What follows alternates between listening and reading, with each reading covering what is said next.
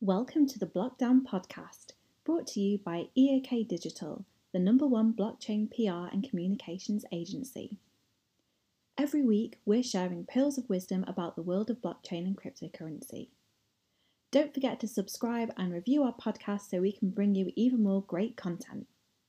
All right, guys, we are back. Our next speaker is a professor of computer science at Cornell University and founder and CEO of Ava Labs. He is well known for having implemented the first currency that used proof of work to mint coins. He is also the co-director of the Initiative for Cryptocurrencies and Smart Contracts, IC3, which aims to move blockchain-based application from today's whiteboards and proof of concepts to tomorrow's fast and reliable financial systems of execution and record. His talk is named The Next 10 Years. Please welcome Emin Gunn. Gun, welcome to BlockDown 2020. Thank you very much, Chris. Thank you all for tuning in today during a pandemic. I will try to talk to you for the next half hour about the future of blockchains, where we're going, where we are, and where we're going to end up with some luck if we play our cards right. So it's been about 10 years since Satoshi came up with his brilliant consensus protocol. And it's been about 10 years of Bitcoin and umpteen years of crap coins of different kinds. So where are we today? Let's go on to the next slide, please. So clearly crypto is here to stay. I hate to show any kind of a price action figure. It doesn't matter what the price is. This technology would be here, even if the price was zero. Except we wouldn't be talking to general audiences, we'd be talking to techie audiences. But the technology goes far, far more broadly than that. It has the potential to re-envision finance overall. It has the potential to change the way all of the financial system and business workflows work. Let's go on to the next slide, please. So blockchain is almost a household word now. Everybody's talking about it. If you were to walk down, Lower Manhattan, pre-social distancing, you would see a bunch of people in suits, and they would be turning to each other and saying, "Hey, what is your strategy for blockchain?" So let's see. The market cap of Bitcoin alone is 128 billion right now. Sum total, there's a lot of money in this space. Amount of VC investment that's gone into various different startups is about 20 billion. But none of that really matters. The figure that's really interesting to me is the organic investment, the crowdfunding money that has gone into projects in this area, about $20 billion worth. There are a lot of people here who believe in these projects and their ability to transform society and finance.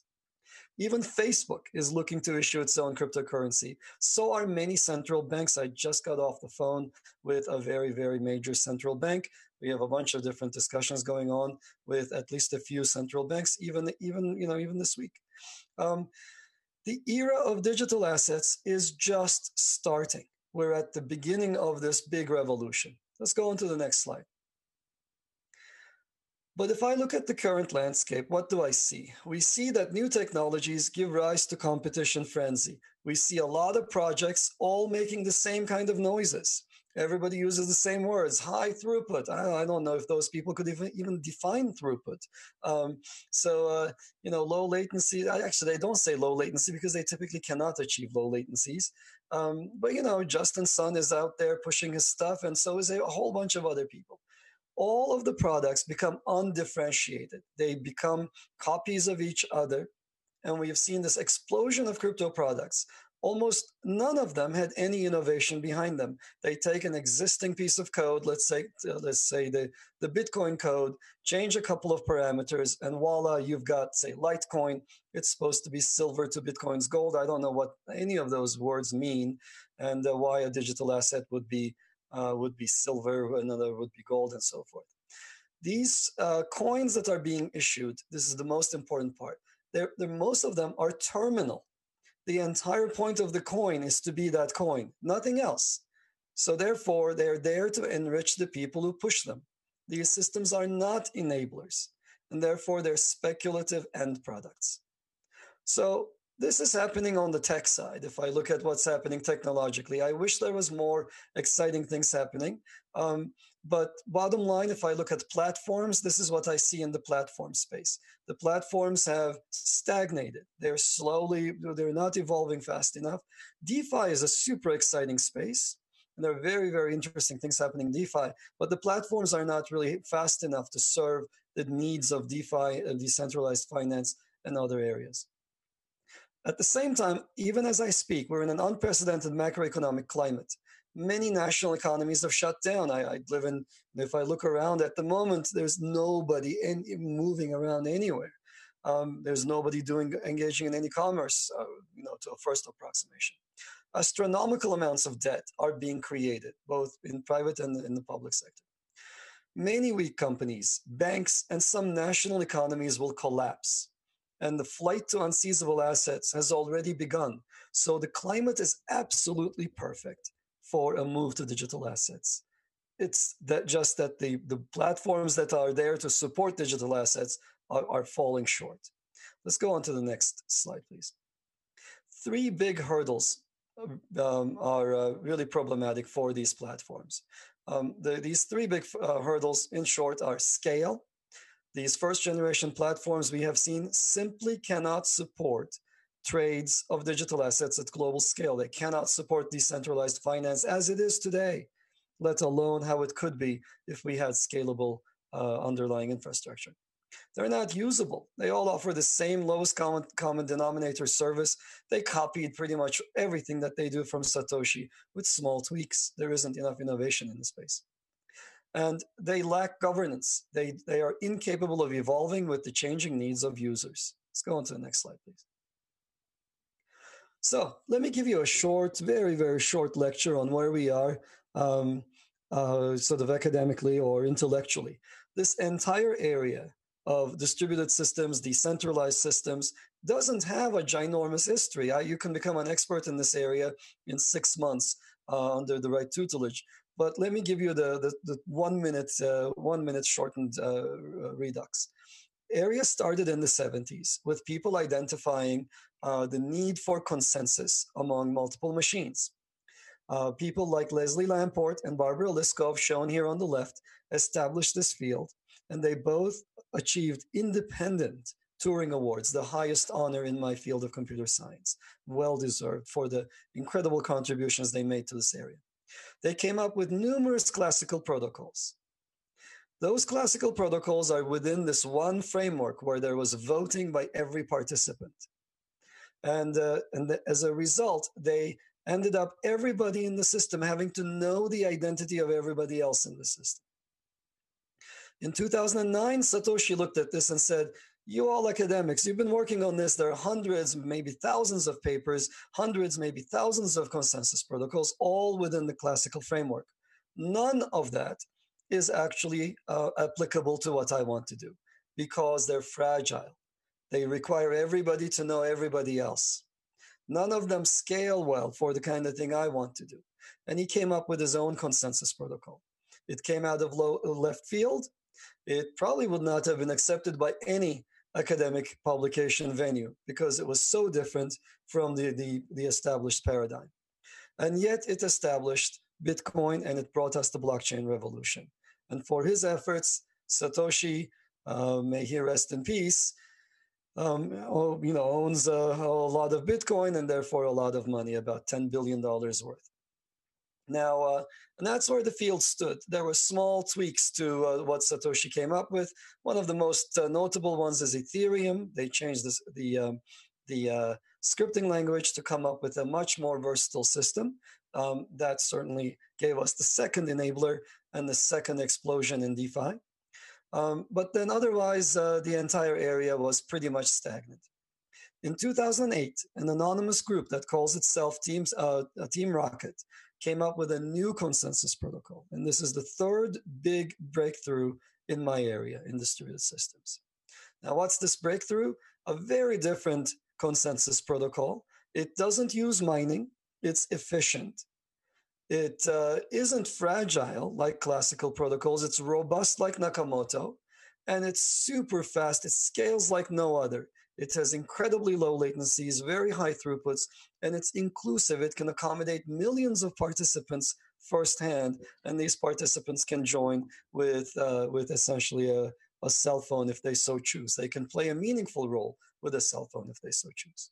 Let's go on to the next slide, please. So if I look at the current existing systems that are based on mining, what we see are long confirmation times. I tried to trade a rare Pepe 2 days ago, just to show somebody how NFTs work. And I had to wait 2 hours. For some reason, it took 2 hours for it to show up in my, well, I had to receive one rare Pepe and send it on. The entire operation took 2 hours. They have very low throughput. That's why the people who are behind these kinds of efforts are trying to turn to layer 2 solutions, which have their own problems. They tend to be centralized. The entirety of Bitcoin's hash power comes from one company. And the entirety of that system is in the hands of 19 mining pools. Now, if all I had to do was accommodate 19 participants, I could do so many easy things that don't require burning $5 billion worth of coins and giving them to miners. This energy consumption, not only does it heat up the planet and destroy the polar ice caps and habitat for polar bears and so forth. People can say, look, I got mine, I don't care. I do. They might not. But also it's just money lost from the ecosystem. You can't build a store of value when the overwhelming price action is always downward. If you just sit there, you're constantly leaking 5 billion per year. So that's a big problem. And if you're not, then you're opening yourself up to attacks. So let's move on to the next slide, please. Now, what happened in response to this? Well, in the last few years, everybody's excited about proof of stake protocols. And so what do? They go back to the 90s. They go back to classical protocols. You've heard of Hyperledger, Fabric. You've heard of R3 Corda. These are classical protocols. EOS, classical protocol. ETH2O, classical protocol. ETH2O is pretty much EOS, except it's sharded. So whereas you used to have one scalability problem in Ethereum, now you're going to have 256 independent scalability problems in Ethereum 2.0. So that's what people are trying to do. These protocols themselves cannot scale beyond a few hundred validators. They trade off decentralization, and decentralization matters. If you don't believe it does, just look at what's happening at the Senate hearings on Libra, and look at what's happening with cabal formation in EOS. People just very quickly form these cliques that are impossible to penetrate. If I wanted to deal with cliques that are impenetrable, I think the current finance system is perfectly capable of delivering such cliques to the normal person. And they are, most importantly, they're not robust. They tend to be super fragile. We saw this when Stellar ended up not functioning for an entire afternoon when EOS had a whole problem. So these are needlessly complicated mechanisms, and they're inefficient. They don't accommodate large numbers of participants. They tend to be very fragile. Let's move on. So there's a new kid on the block, and that new kid is called Avalanche. It's a new consensus protocol family. I'm not talking about, whatever, we took a paper from the 1990s, we put some lipstick on it and we're serving it, etc. We're going to do consensus. We're going to do it in a completely different way. It's leaderless. There's no mining. Anybody can participate. It's super fast, super efficient. So it yields a sustainable, green, scalable consensus protocol of the kind not seen before anywhere else. So this is a major, major breakthrough in terms of science. Let's move on to the next slide, please. Okay, so if we were to look at how Avalanche behaves, it's robust like Nakamoto. It's able to achieve latencies. It finalizes transactions within a second to 2 seconds worldwide.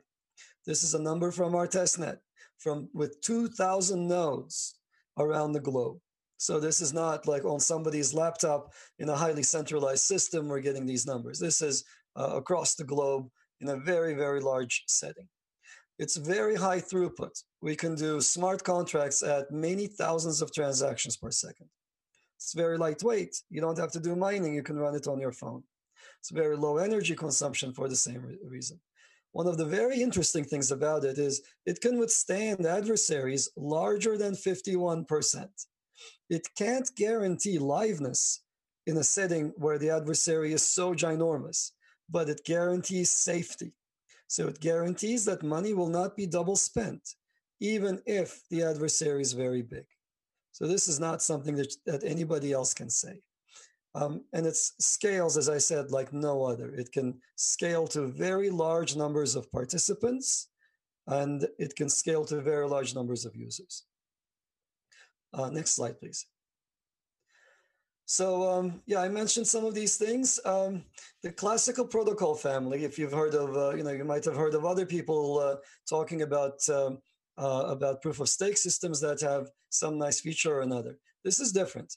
So all of those protocols involve every node talking to every other node. You have to ensure that a quorum of representatives, a quorum of validators have checked out and okay the transaction. And to do that, that typically requires everybody talking to everybody else. In the Avalanche family, every node talks to a small subset for a very small number of rounds. So this means that only a few hundred messages, only about 100 messages are sufficient for a network of 10,000 nodes. This is unprecedented, unheard of. Nobody else can say anything remotely like this. For example, the Libra system, which was designed by my student Ted Yin and his colleagues over a summer when he was visiting the Bay Area. He worked on that system, then came back and said, well, this is classical stuff. I just did that, but I want to work on something cutting edge. And he's now working on Ava. So these systems, as I said, Libra is targeting only 100 participants. Only Mark Zuckerberg and his 99 closest friends are in. Nobody else is in. Ava can target 10 million participants. The performance degradation is going to be non-existent, or it's not going to be exactly non-existent. It's going to be very, very modest, going from 10,000 to 10 million participants. Next slide, please. If we look at latencies, here is Bitcoin. That's about an hour. Ethereum, for comparable security, is about 500 seconds. Algorand, which is a pretty decent recent system, has committee selection. It has this cabal formation built into the protocol necessarily, and it's classical, of course. So classical requires that cabal formation. And even with that, they're getting about a 50-second latency. Avalanche gets 1.2 in this same comparable setting to Algorand. So things are finalized at 1.2 seconds. Next slide, please. If I look at throughput, again, we're seeing numbers that are incredibly high. We're not talking about, typically if I talk to a normal engineer in the Valley, they say things like, blockchain, isn't that just a slow database? Yeah, it is if you use a first generation blockchain. But with Avalanche, these numbers are drastically different. With 2,000 geo-distributed nodes, we can do 7,000 transactions per second. And I remember people looking at me just deadpan like this saying, these are Bitcoin developers saying, we will never be able to compete with Visa. So why even try?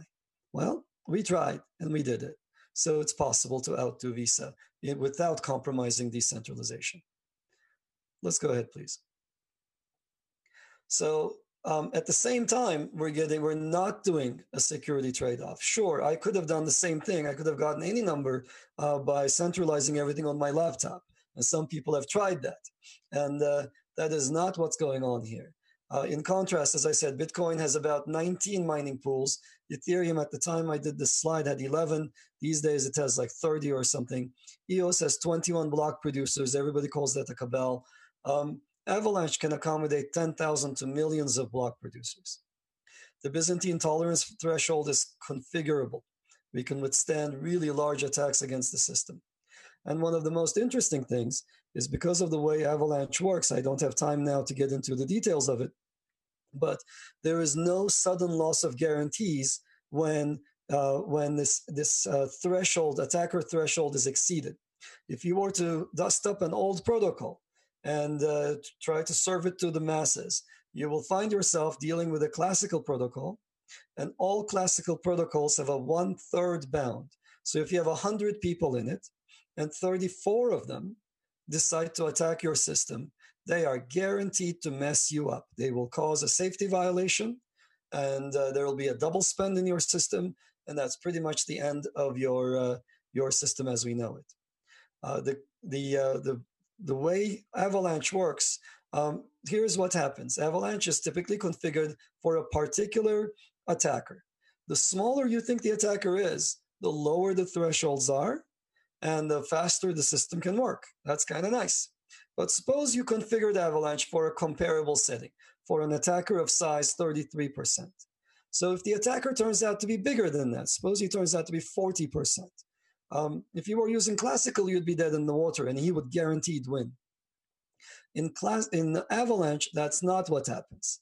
With a target size for the attacker of 33%, Avalanche says, I assure you that there will not be a safety violation for the next 20,000 years. Now, when the attacker is a little bigger, say at 40%, Avalanche says, well, look, I'm so sorry I couldn't live up to what I promised for an attacker of size 33%. He turned out to be bigger, and so now all the calculations you did cannot be met. Of course not. That's how the math works. But you're not necessarily dead in the water. With a size of 40%, the attacker is expected to, we're not going to be able to uphold our, once in 20,000 years promise, but it'll be once every 5,000 years. That's a very graceful way to degrade. The attacker has to be really, really big to succeed with any high probability. And it's very robust. So let's go on to the next slide. Here's a huge difference in the way we're architecting Avalanche and in the whole mindset that we bring to the ecosystem. Almost everybody else copied everything about their network model from Bitcoin, from Satoshi. Now, what's that network model? You have a coin, you have a virtual machine that implements that coin, and you have a network that goes and implements that virtual machine, instantiates that virtual machine, facilitates the transactions between the participants. That's fantastic. That's really nice. Everybody else copies this. So you buy somebody's token, and then you run their VM. You've got this open network. And so what rule set is being enforced on this platform? Well, the only rule set is that one VM, nothing else. That one VM is not beholden to any jurisdiction. It's its own thing. So you suddenly find yourself having to adopt extreme libertarian viewpoints. Down with the state. Let's pull everything down. Let there be no more nations, And you get into this crazy downward slope, at the end of which you believe that everything should be run according to Bitcoin's rules, because that's the one thing that you know how to implement, and you don't know how to implement anything else because your system doesn't let you do it. Ava is different. Ava has its own coin, its own virtual machine, and its own network, yes, but it also supports any number of other coins to be issued on top. These coins are known and visible to the underlying system. These coins can come with their own VMs, their own scripting languages that are specific to their function. So if you have a fractionalized real estate coin, then you have a VM that can be fractionalized for that. If you have gold, you can have a VM fractionalized for that. You have credit default swaps, well, then you can have a VM that knows how to interpret the complex covenants that go with typical CDSs. But more importantly, not only do you have coins and specific virtual machines, but you also have the ability to control network participation. You get to say things like, to participate in my network for my coin, you have to, and then you can say things that you could not express in code. Now, what are things that you could say that you could not express in code? For example, you can say things like, you have to have more resources. You got to be a bigger machine. I'm not going to support Luke Jr.'s Raspberry Pis in the Florida swamp. I'm going to have bigger machines. Maybe I'll have fewer machines, maybe not, who knows, but it's going to be different. And voila, I'm done with the Bitcoin blockchain debate, block size debate. That's simple on Ava. Or you can say things like, you have to be under US jurisdiction. You have to sign an agreement. You have to enforce a whitelist. You have to enforce a blacklist. All of these facilitate the issuance of compliant, legal digital assets. and they give the full control over the entire digital asset lifecycle to the participants. That's why when we go to Wall Street and tell them about the Ava platform, they turn on at this point. They say, okay, this was the reason why I tried to do a consortia. This was the reason why I tried to do a permission network. In fact, I did a proof of concept with a bunch of these established companies. And you know what? I abandoned it. That's what they typically tell us. And so we find ourselves talking to people who tried permission networks, gave up, and because they go nowhere. Nobody wants to be part of a consortium. All consortia are fragile themselves and fall apart themselves. Let's go on, please. Okay, so we want to support many different kinds of coins. We envision a future with thousands of coins. The native token provides the core system security, but anybody can create a coin. And it's as easy as a 5-minute on the web kind of a clicking operation. A lawyer should be able to do it. Ava enables many scripting languages, and many platforms can coexist. So I can issue an Americans only coin for fractionalized real estate in Brooklyn, while you can issue Europeans only data for tracking whatever within Europe, subject to GDPR. And when you want to trade those things or have them communicate with each other, Ava can facilitate this. The Ava stakers benefit from the value generated by these coins. Let's go on, please. Next slide, please. And finally, Avalanche's operation lends itself to natural governance. The system essentially builds a crowd oracle. The way it works is by constantly polling the crowd and creating a system that finds what would very quickly converge to a consensus. So key parameters that other systems have to bake in can be dynamically adjusted in Ava. So the minimum stake amount, minimum staking period, minting rate, and so forth. These are all adjustable. The system has a hard cap on the number of coins, but the way we approach the hard cap can be changed. At times when there is high competition in terms of minting from other external entities, we can increase the minting rate. At times when we want to preserve value, we can decrease the minting rate. And we again use the unique feature of Avalanche consensus for enabling these economic decisions. Next slide, please. So my final thoughts on this. The internet was introduced in 1962, and I was on it early in the 80s, and it underwent many cycles. So it's never, ever the case that we stick to the very first instantiation of a new technology. The explosive growth follows new tech stacks. Crypto is no different. It represents a natural evolution of money from archaic tokens that represent value to internet native value creation, to transfer, to storage across people who differ in jurisdiction, who differ in what they want to represent. And three things are critical enablers for this next big explosion and next big wave. And by the way, that big wave is going to topple many incumbents, many intermediaries who provide little value, and it's going to open up the playing field to a lot of nimble startups.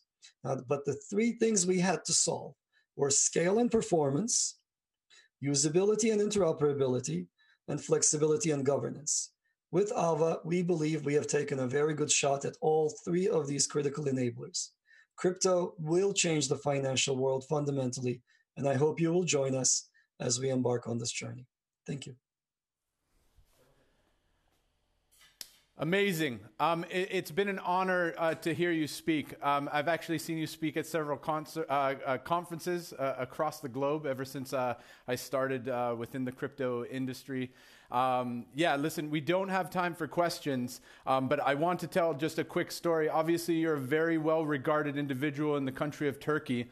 It's an emerging market and a huge place of cryptocurrency and blockchain adoption. We did a project, and a huge portion of our community comes from Turkey. So we have a token that we pay out on our data annotation platform. So they structure data of natural language processing stuff. And Turkish is the main contributors for all of our computer vision tasks, but also now we've moved into translation tasks in an incredible way to build this pipeline because the Turkish community is just so overwhelmingly supportive of this technology. It's the most exciting thing to think about where Turkey's going to be. I actually traveled to Turkey. I just needed to tell you this story because I think I needed to tell it.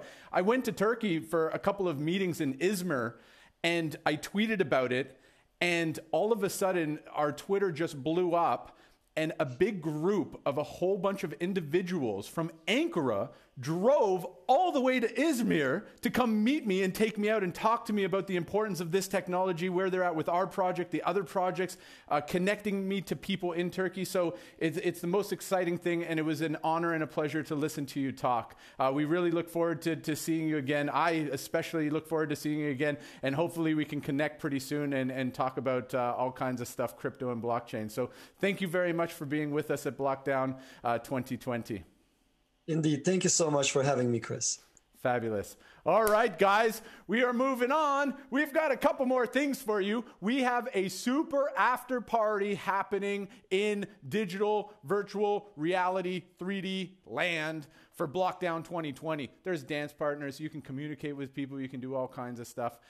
So yeah, we're going to take a short little break, and then we will be back with our next special guests.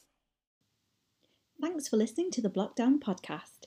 To connect with us on social media, buy tickets for the next BlockDown event, or find out more about EAK Digital, head to the show notes for further information and links to everything.